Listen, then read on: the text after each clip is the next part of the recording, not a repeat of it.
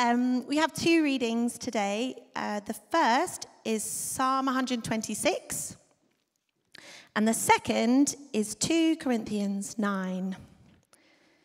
Okay, so starting in Psalm 126. When the Lord restored the fortunes of Zion, we were like those who dreamed. Our mouths are filled with laughter, our tongues with songs of joy. Then it was said among the nations, the Lord has done great things for them. The Lord has done great things for us, and we are filled with joy. Restore our fortunes, Lord, like streams in the Negev. Those who sow with tears will reap with songs of joy. Those who go out weeping, carrying seed to sow, will return with songs of joy, carrying sheaves with them. Okay. And 2 Corinthians 9. There is no need for me to write to you about this service to the Lord's people, for I know your eagerness to help, and I have been boasting about it to the Macedonians, telling them that since last year you in Achaia were ready to give, and your enthusiasm has stirred most of them to action. But I am sending the brothers in order that our boasting about you in this matter should not prove hollow, but that you may be ready, as I said you would be. For if any Macedonians come with me and find you unprepared, we, not to say anything about you, would be ashamed of having been so confident. So I thought it necessary to urge the brothers to visit you in advance and finish the arrangements for the generous gift you had promised. Then it will be ready as a generous gift, not as one grudgingly given. Remember this, whoever sows sparingly will reap sparingly, and whoever sows generously will also reap generously. Each of you should give what you have decided in your heart to give, not reluctantly or under compulsion, for God loves a cheerful giver. And God is able to bless you abundantly, so that in all things, at all times, having all that you need, you will abound in every good work. As it is written, they have freely scattered their gifts to the poor, their righteousness endures forever. Now he who supplies seed to the sower and bread for food will also supply and increase your store of seed and will enlarge the harvest of your righteousness. You will be enriched in every way so that you can be generous on every occasion, and through us your generosity will result in thanksgiving to God. This service that you perform is not only supplying the needs of the Lord's people, but is also overflowing in many expressions of thanks to God.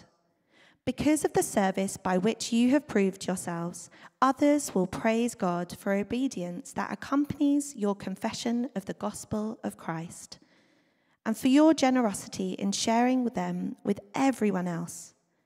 And in their prayers for you, their hearts will go out to you because of the surpassing grace God has given you. Thanks be to God for his indescribable gift. This is the word of the Lord. Thank you, Amy. Why don't we pray as we prepare to hear God's word again. Father God, we ask you to make this word fresh in our hearts.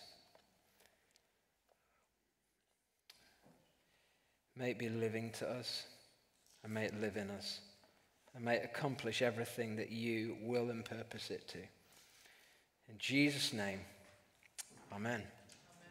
Amen. It's great to be with you. I'm actually going to begin just by giving you a fact. I don't normally do this.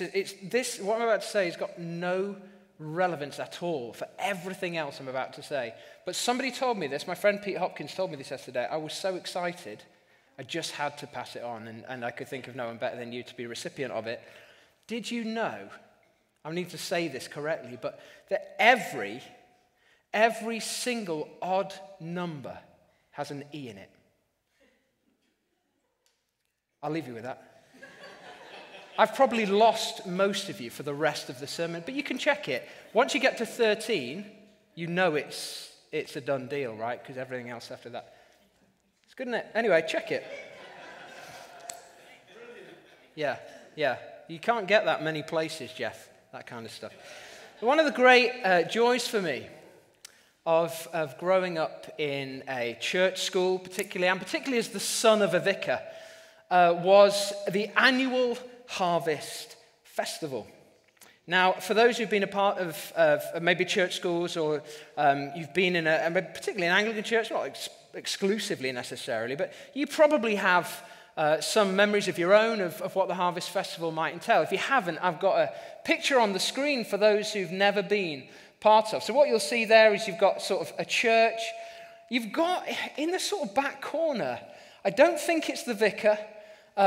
It's something with a sort of large and round head. I think it's, I don't know, is it a scarecrow?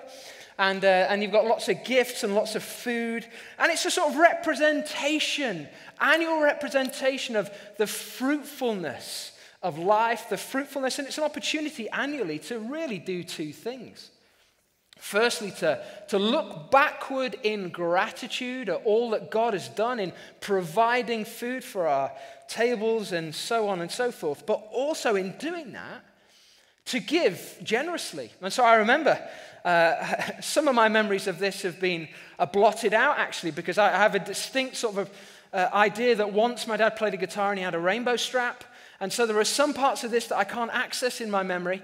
But I do remember sort of going forward to the altar annually with sort of cans and tins and giving those. So that's what Harvest Festival is all about.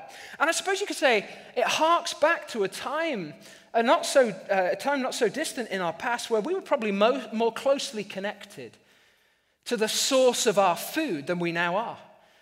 You know, these days, people used to ask this kind of question: what time of year do strawberries come? Irrelevant. All times of year. From where can I get an avocado? You know, the answer to that used to be somewhere, some far-flung place, and now it's, Sainsbury's down the road, or Tesco, or Aldi, or wherever. So it harks back to that place when, we ate things in their season and those sorts of things, and where our lives were more dependent on sort of vagaries of a harvest and yield and those sorts of things, where we couldn't just import food from far away. The harvest mattered, and what was yielded was important. And so the Harvest Festival found its place, and as such, in rural communities, it's still a very important thing. Now, we don't do a Harvest Festival here exactly, but when I was reading Psalm 126 this week, and even thinking about it in connection with this morning, I was reminded of just how central the themes of harvest are in that song, in that psalm. We have this vision of sowing in tears and reaping with shouts of joy. Those who go out bearing seed for sowing, coming back carrying their sheaves. It's a harvest psalm.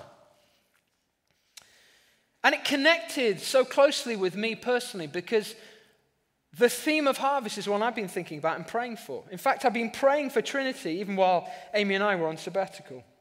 Praying a text from 2 Corinthians 9.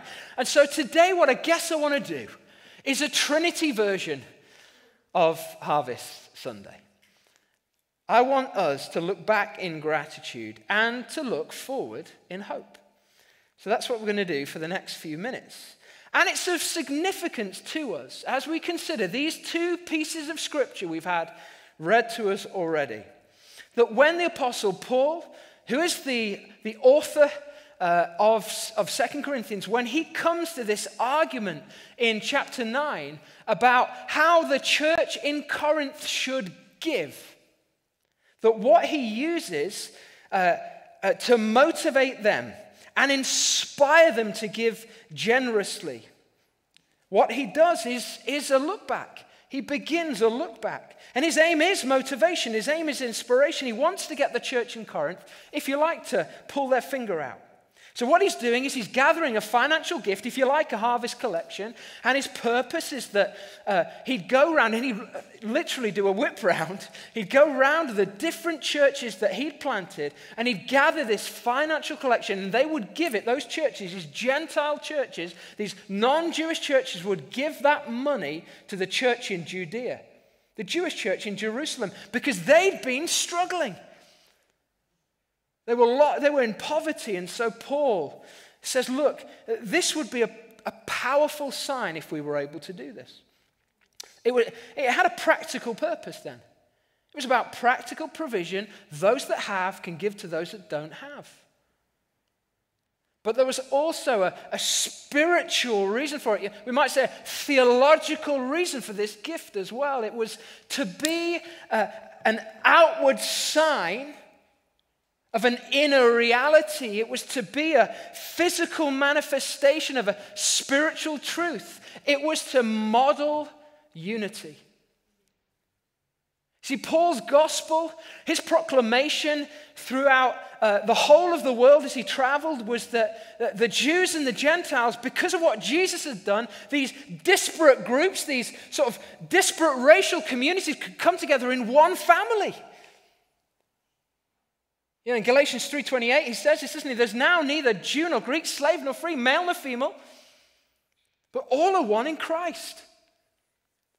God's family are joined together from disparate groups which, apart from Christ, would have no reason to be together. That's Paul's gospel. Jesus did that. And the way he wants to model it is financial generosity. That's going to be the powerful sign of this visible transformation.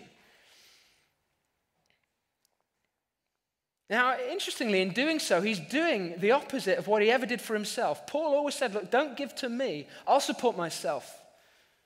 But I want you to give to these impoverished churches. And to inspire and to motivate, that's where I was going. To inspire and to motivate them, what he does is to say, look at these other guys. Take a look back. Let's look back together at the church in Macedonia. We read this in chapter 8, actually, just before our text. During a severe ordeal of affliction, their abundant joy and their extreme poverty have overflowed in a wealth of generosity on their part. They voluntarily gave, he goes on to say. So what we have in Macedonia is a community who are functioning under a different economy. And it is the economy, not of the world, but the economy of the kingdom. See, the economy of the world at this time and the economy of the world in our age says, if you have, you are free to give. And give in sort of correlation with what you have.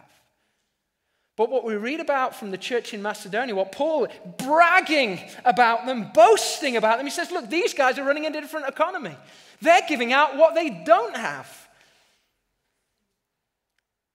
When they consider their generosity, their posture toward other people, their posture toward the church, they're not assessing the size of their bank account. They're assessing the state of their hearts.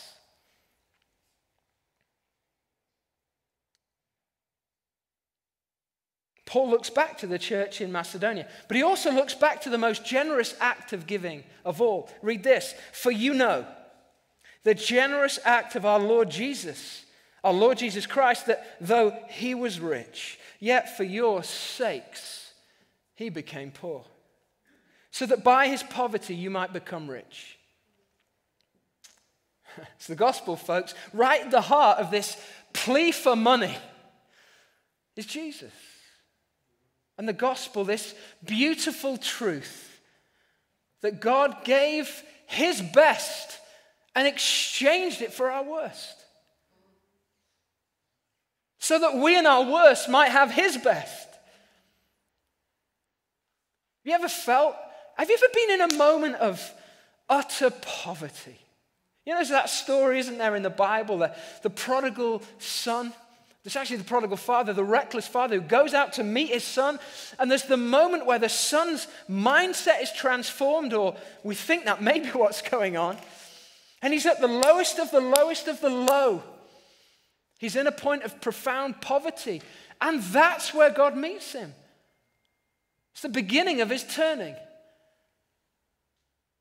It's so often the way for every one of us that it's in our poverty that God transforms us. Why? Why is that? That is because that is the shape of the gospel. God does not need strong people. He is fully aware there are none. There are none. And if you thought that before the last 18 months presented themselves to you, I hope that you have been removed, disabused of that notion, of that myth. Paul says, as Isaiah says, there is no one righteous, no, not one. You know, if God was looking for an army of sort of strong people, he could have just looked around him. Maybe he could have, I don't know, maybe he could have got the angels to do something. But he calls the unrighteous. He calls sinners. That's the gospel. It's a generous act. The gospel is just. God deals with sin justly on the cross. He makes a payment, an atonement for sin. In the lead up to, I know none of you can imagine that we are thinking of Easter already. We are growing up. We are thinking about it. We are going to look at the cross in an extended way. And because I've said that, we now have to do it. There's loads of ways to look at the cross, but a penalty is paid. That's one of the ways. That's one of the ways to understand the cross. The penalty is paid for our sin so that we can get off scot-free. But it's just, the cross is just. But it's generous. It's generous. You know, so many people think God is a miser. Paul didn't. Paul's gospel is a generous gospel. You know, Jesus is merciful and he is generous. And his desire for you is that you might become rich. And you've heard that before in church somewhere else. But that's not what I mean. I'm not talking about your pockets. I'm talking about your heart. I'm talking about your mind. I'm talking about your bodies. I'm talking, dare I say it, about your souls. Yeah. Hallelujah, Jeff. What's Paul trying to do? He's trying to locate their behavior, not just in what the others have done, but in what he's done. He's trying to shape the economy, the ecology of their hearts around the ecology and the economy of heaven. He wants to really inspire them.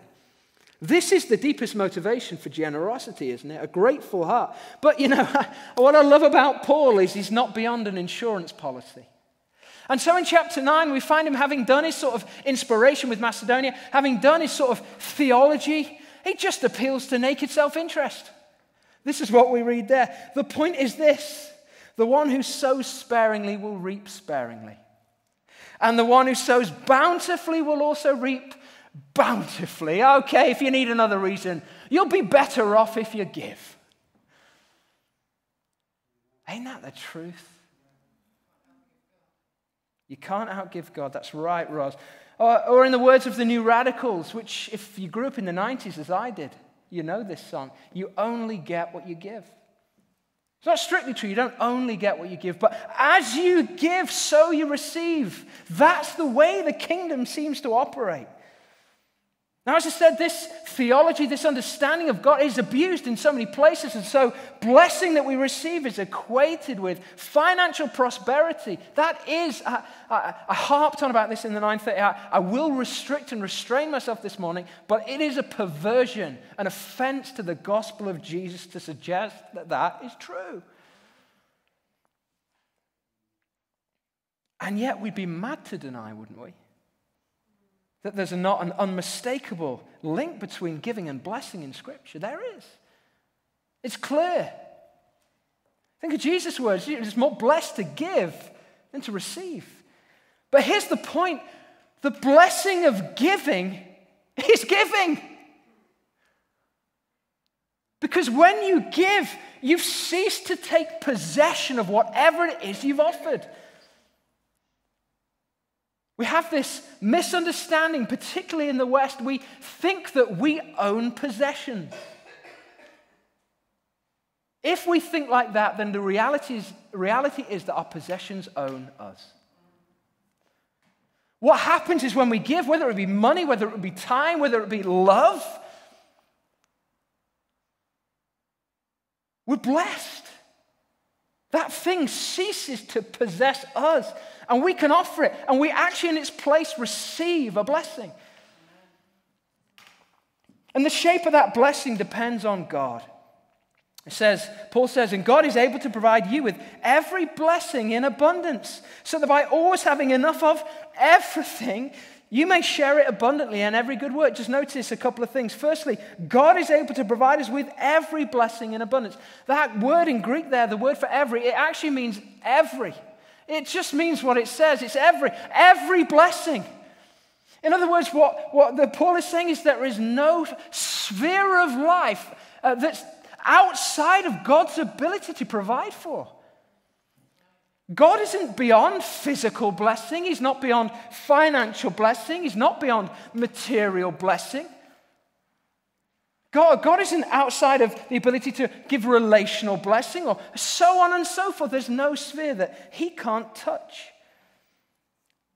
And he gives abundantly so that we might share abundantly in every good work. The purpose of his generosity is to create, what do they call it?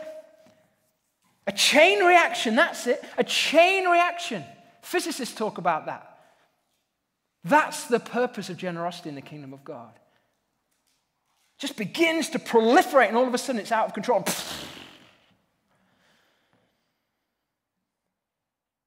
Now the reverse is true. The reverse is true. We can have an explosion of generosity that comes from a willingness to give. We can also implode, shrink into ourselves if we won't give, if we won't love, if we won't serve. We shrink, we become less than human. And so I think the wisdom of Jesus, the wisdom of Paul would suggest that if we want something, the most effective way to begin to create conditions in which we can receive that thing is actually to give it. Take an example, let's say peace. Who can do with just a bit more peace? If I ask you, would you like 10 grand more? I don't know, whatever's in your bank, do you want 10 grand more? There's no one here because I think I'm all right. I say the same with peace. Would you like £10,000 worth of peace? Of course you would. What about if we flipped on its head and said, okay, who can I give some peace to? Who can I share that gift? I have some peace. I don't have as much peace as I'd like. I'd like some more, but I have some. Oh, maybe I could share some of that. I'd love more love. I'd love a bit more. Amy? Just a touch. Just a massage, just shoulders, neck, every so often. I'd love a bit more, but what about if I said, well, I'd love a bit more of that, but I have some, and I could give what I have. No problem, she's up for that. You know, in the church of Jesus Christ, in the world, one of the great gifts we have to offer is belonging. We really do see this as a family. We want everybody here. This is idealistic. We're idealists. If you've not figured that out by now, you will after 6 Sundays. One of the great gifts in the church is belonging. We want this to be a family. But what about if rather than thinking, well, I've not been welcomed, such and such just walked past me. That pastor, called himself a pastor, doesn't even remember my name. Been here 3 years. Most of it's been online. What about if we just said, look, who can I give belonging to today? Who can I welcome? If we said, you know, I'm not coming to church, I'm coming home. This is my house.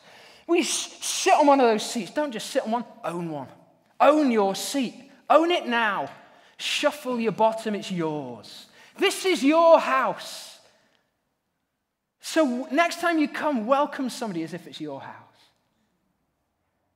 That'd shift the culture of our church, wouldn't it? That kind of mindset could shift the culture of the city.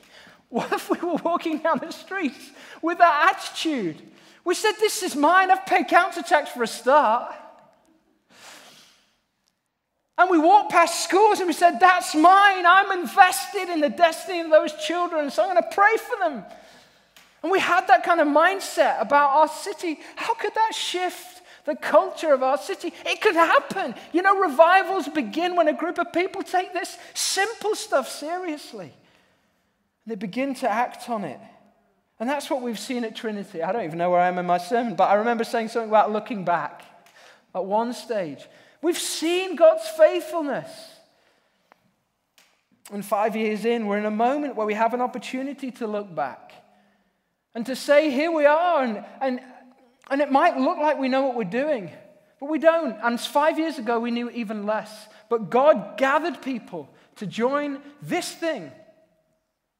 I was talking to Matt Proctor this week. Some of you know him. Matt Proctor had a job in Devon. He worked for he was in the accounts department of a high-vis clothing production company or something similar. God just said to him, Matt, I've got an assignment for you. I need you to be ready. So Matt said, well, okay, I feel God saying I'm going to give up my job. I'll give 3 months' notice because that'll give God time to act. 3 months came and went. He left his job. Nothing. A whole year passed. The only things God had said is, when this comes along, you're going to trust the people. You're going to believe in the vision. You're going to trust them. And somebody who you know is going to be part of it. Don't ask me how he knew that. I don't understand how these people hear God in this way.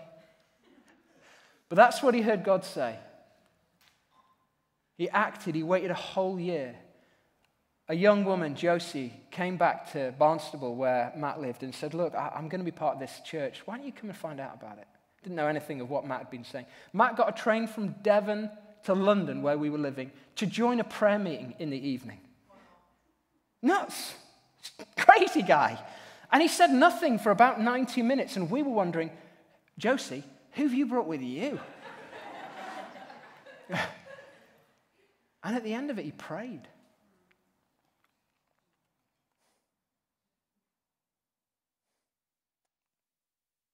And I thought, if he comes with us, we might just be okay. Because we've got one person at least who knows how to pray. And then we moved in, came here, and 9 months later we had our first Sunday service, didn't we? And some of you remember this, but Don came. You know Don, the prophet, the builder from Baseford, who showed up and said to me, God's going to do incredible things in this, but I'd never seen him in my life. I said, what? Who are you? Come in. He said, God's going to do incredible things in this place. I said, how do you know? He said, let's go for dinner. We went for dinner, and next week he told me a story, and I'll cut to the chase. We don't have the time to tell you the whole story, but God gave him a dream, woke him up with a dream. The end of 2011, bear in mind this is 2017 when I saw him for the first time. And the dream was of an outpouring of the Spirit of God, and it had to do with this building. This building was derelict. So Don, about 6 months later, had another dream. He felt God was saying, come and pray outside that place. And for the next 2.5 years, every Sunday he did that. What are you going to do? You show up, you hear that's going on. You think, maybe God is real. That's what I thought. Because up to then, I'd been behaving as if I had to do it all and God wasn't real. And that didn't stop just then, I'll tell you. But here we are. It pays to look back, doesn't it? You look back now into your life. Why are you here? I'm sure there's been ups and downs. Even recently, I'm sure there's been rough and there's been smooth. But your story is a story of God's faithfulness. Even if you can't locate that yet. And the reason you're here is because God is whispering to you, saying, I'm here. I love you. I have more for you. So let's look forward. Let's land. He who supplies seed to the sower and bread for food will supply and multiply your seed for sowing and increase the harvest of your righteousness. These are the words I felt God give me to pray over our church, to pray over you in this season. So I'm praying this for you. But I think it also sketches a picture of where we as a community may be going in the years to come. And indeed where this diocese, where the churches in this region may find God leading them. We will, I believe, see a harvest.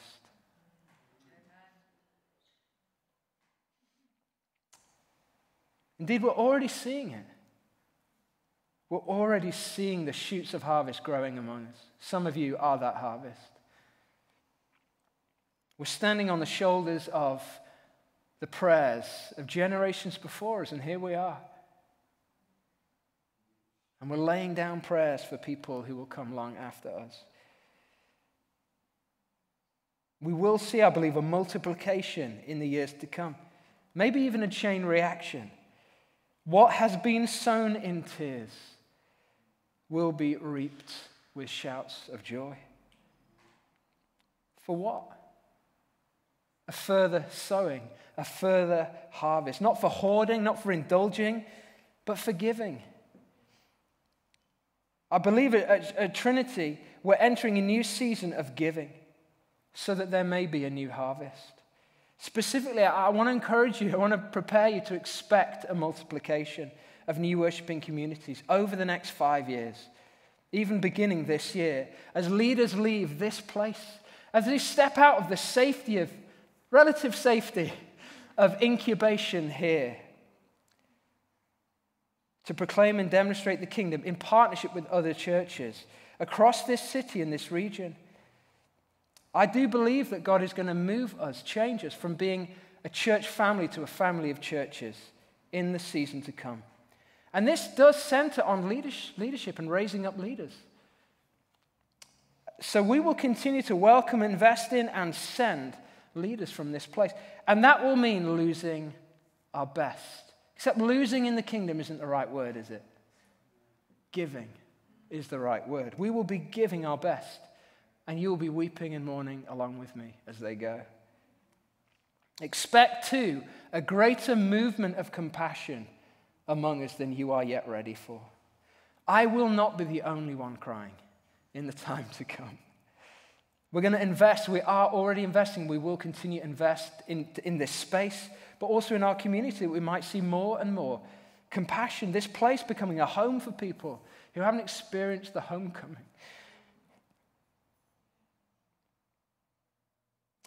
It is the gospel.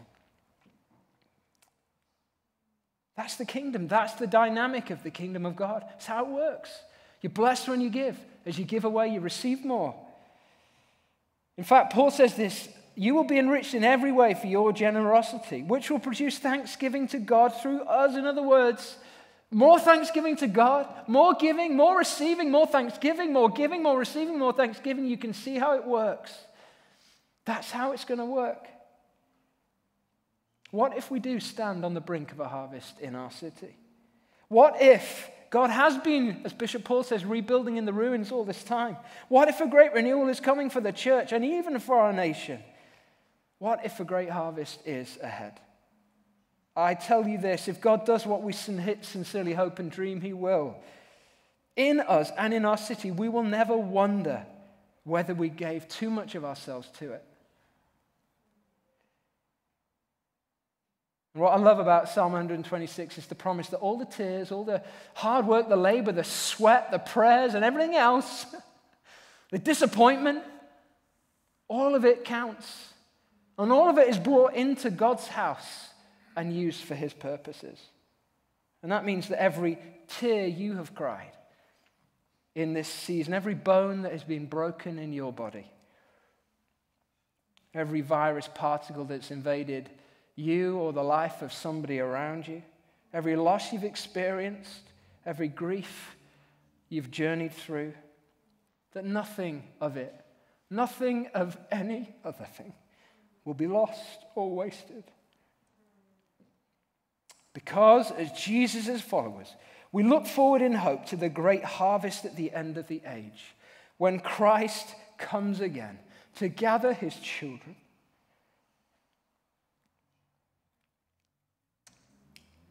From every corner of the world to live with him in the place where there is no longer any need for tears, for loss, for pain, grief, or sadness. On that day we will be crying, but we will be crying, holy, holy, holy.